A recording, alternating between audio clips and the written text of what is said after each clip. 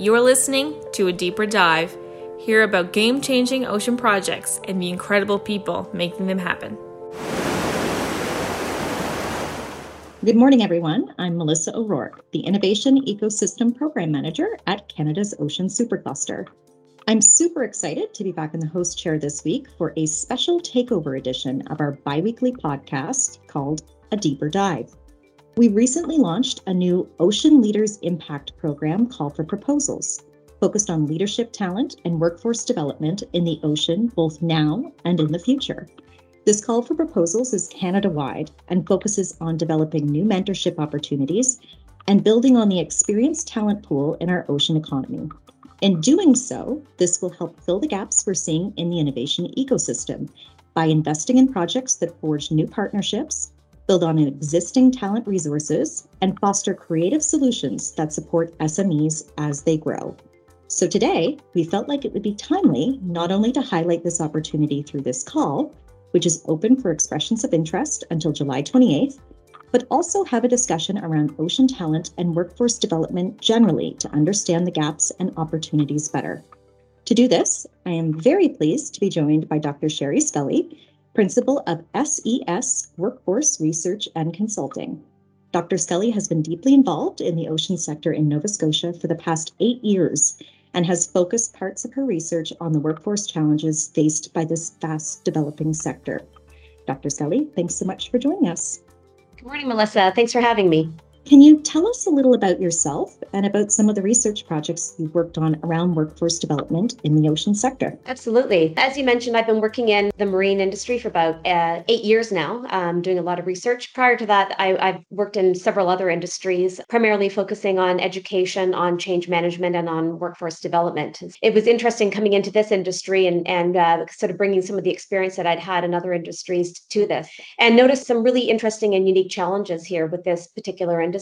Some of the research that I had done when I was formerly executive director at COVE, at the Center for Ocean Ventures and Entrepreneurship, did some research focusing on youth perceptions and attitudes regarding the marine industry. Because, in looking at the challenge of, how do we attract talent, I had to ask the question, why aren't people sort of naturally drawn to the industry? Why aren't people racing to this industry when we see that there's such a boom and such an opportunity? And that really presented some interesting insights into this lack of awareness that people had for the industry. And I wondered why that was and what that stemmed from. Sort of in looking at young people, I realized, young people weren't being exposed to the industry. There wasn't a lot of ocean STEM being taught. They had a very low awareness of what the breadth and range of careers were available to them. They had some very dated and narrow notions of the marine industry, thinking it was commercial fishing or the Navy, and that was about it. And so I really sort of looked at what was feeding into that narrative and started asking, how can we change that narrative? So this research was something that I believe you worked on a few years ago. And from what I understand, the narrative is starting to change. Can you talk about some of the things that you've seen that have worked, that have started to really broaden the perception of the ocean industry for youth in particular? Yeah, one of the things I've really seen change actually is just the attitudes of employers regarding bringing youth into their organizations. For a long time, there was a common agreement that yes, we need young people in the industry. Yeah, we need to build the pipeline from the bottom up. But at the same time, there was a reluctance to bring in new talent who didn't already have 5 years experience. And I was saying, there needs to be an opportunity for them to gain that 5 years experience. And so we're seeing a lot more companies that are open to bringing in interns and co-op students, to pairing them with mentors, and to really being very strategic and very deliberate about how they transition knowledge and how they mentor young people and give them opportunities that they never would have had in the past. That's been really one of the biggest changes. And I think in doing so, we now have champions out there who are, doing some of that sort of marketing, so to speak, for us, who are out there talking about the experiences that they're having in the marine industry. And we are seeing other talent who never really would have considered the marine industry reaching out to us and saying, I'd like to give this a shot, and finding new and different ways to enter the industry as well. So thinking about industry, are there any things that ocean companies out there can do to best engage with youth and better engage with the youth that are already interested? I think what young people are looking for from employers has changed over the years, and they're holding employers accountable for diversity, for hiring in really strategic and deliberate ways. And so, young people are of course, money is always a big consideration, but they're looking for balance in the work and life. They're looking for employers that are interested in committing themselves to their training and development, who are willing to take them on, train them in-house, to pair them with mentors. They're looking for really the full package. And so employers who are really serious about bringing in young talent, they need to get out there and talk about what their company offers for young people, not just the job itself, but in terms of what their organization stands for and what their organization is looking for and where they're going in the future. We can say that's always been important, but I think that's more important now because everyone is competing for the same great talent, and we need to really stand out. Thinking more broadly about the ocean workforce as a whole, do you think there are unique challenges that ocean companies are facing just generally when attracting talent? Yeah,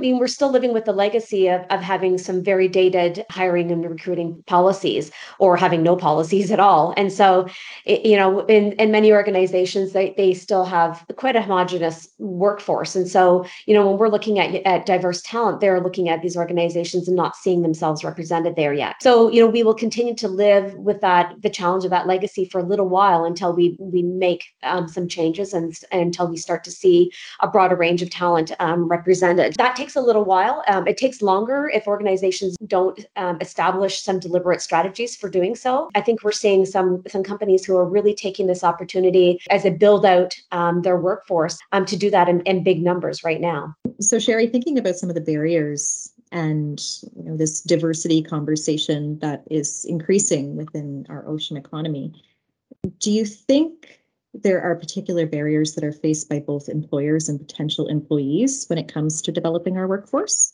That's an interesting question. I think one of the barriers we still have is really just this expectation around how you enter into the industry. That for so long there was really, only a very traditional pathway into the industry, that you went through, through the Navy, or you went through a very traditional STEM pathway. And so, even now people are thinking, well, if I didn't start out my career that way, then how do I find a way in? And employers will say, I'm open to different talent, but still looking at resumes, they're still filtering and screening for that initial STEM pathway in.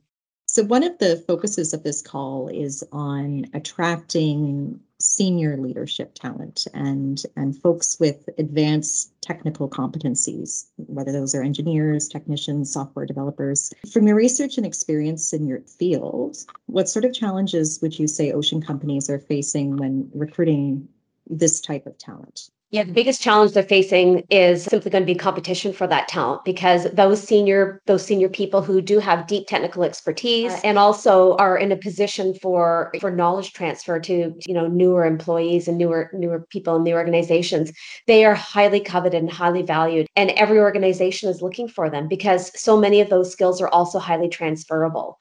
And so the people who have those skills in this industry, they are also being chased after in other sort of parallel industries as well. Really it's a recruiting challenge. It's about communicating what the benefits are of participating in this particular industry, and in still building the trust that this is an industry worth investing in and worth investing, your career time in. It seems obvious that the blue economy, that the marine industry is a place that's got lots of potential, but we're still living with the legacy, at least out here on the East Coast, of a boom bust industry that for many, many years had booms and then had long periods of bust where people just said, this is not an industry that I have confidence in. I'll look to a different one.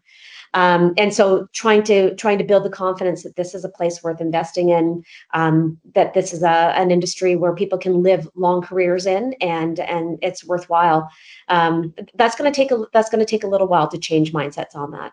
One of the things we know that ocean supercluster companies are doing to address the talent gap for senior leadership is transitioning current employees into more senior roles. Is this something that you've had experience with, and something that folks certain companies are doing particularly well? Any advice on that? Well, that's interesting because it's about building a talent pipeline. And for so long, when organizations they weren't growing as quickly as they are now, there wasn't, or they simply weren't investing in talent in a really deliberate way. There wasn't that natural kind of cultivation and that natural succession happening. And so now we've got a small number of people with highly high demand skills, and then trying to move people into those senior roles without having had the experience or the time to develop that kind of expertise that they need. It's important. It needs to be done, but at the same time, that's a dangerous thing to do. And so how do you get around that? Well, you get really, really deliberate about succession planning. You do need to hire sometimes internationally to bring in some of that very senior talent to assist with the knowledge transfer, to bolster the organization in the meantime while you do spend time developing your talent in-house, but also resisting the temptation to kind of move people into senior roles before they're ready, because expertise is a function of technical skill and experience. And we can spend more time training people and helping them to develop that technical skill. But experience is something that really only happens over time and with exposure to new and novel situations. And, we do have to be careful about not rushing that particular part of that expertise equation. It's definitely an interesting observation. And it's also interesting when you think about the fact as well that some larger companies have the resources to do this. They have the resources for strategic workforce development, but not all SMEs do. And so when they're starting to go down this path of, expanding their workforce to grow, but not necessarily having all of the resources for it, is there a way that they can do that effectively while staying lean? You have to dig deep and be willing to invest in, one or two key essential players if you are a very small organization, but just really carve out their role for cultivating the other talent within your organization. You have to commit to that. And that's a hard thing for SMEs to do, I think. But to recognize the future benefit of doing that, that takes some insight and it needs to be done. Final question for you today. Do you have any advice for someone who's looking to start a career in oceans, or professionals who are looking to change careers and start their new career in oceans? Yeah, I mean, my advice to them is definitely consider it, because there is such a broad range of skills that do transfer into this industry. And they're not all sort of just the traditional skills that we think about when we think about the ocean. There are many pathways into this industry now. There are many ways to upskill. There are many ways to get involved. This industry will only benefit by having those people who bring very different expertise and very different experience and very different skill sets into it. That's how it's going to grow and evolve and keep a pace of the rest of the global blue economy. Thank you very much for joining us today. Thanks for having me, Melissa. Today, we were talking to Dr. Sherry Scully of SES Workforce Research and Consulting about a topic that is near and dear to my work: workforce development and talent in Canada's ocean economy. I mentioned at the start of today's podcast that the Ocean Supercluster has launched a new call for proposals called the Ocean Leaders Impact Program, focused exactly on this topic. In addition to finding more information on our website at oceansupercluster.ca, we will also be holding a webinar on the call coming up on July 15th at 2 p.m. Registration information will be made available across our social media channels and on our member portal, as well as the website. Thank you to our listeners for joining this special edition of a Deeper Dive podcast. That wraps up a Deeper Dive for this week. I invite you to join us back here in 2 weeks for the next podcast. Thanks, everyone, and stay safe.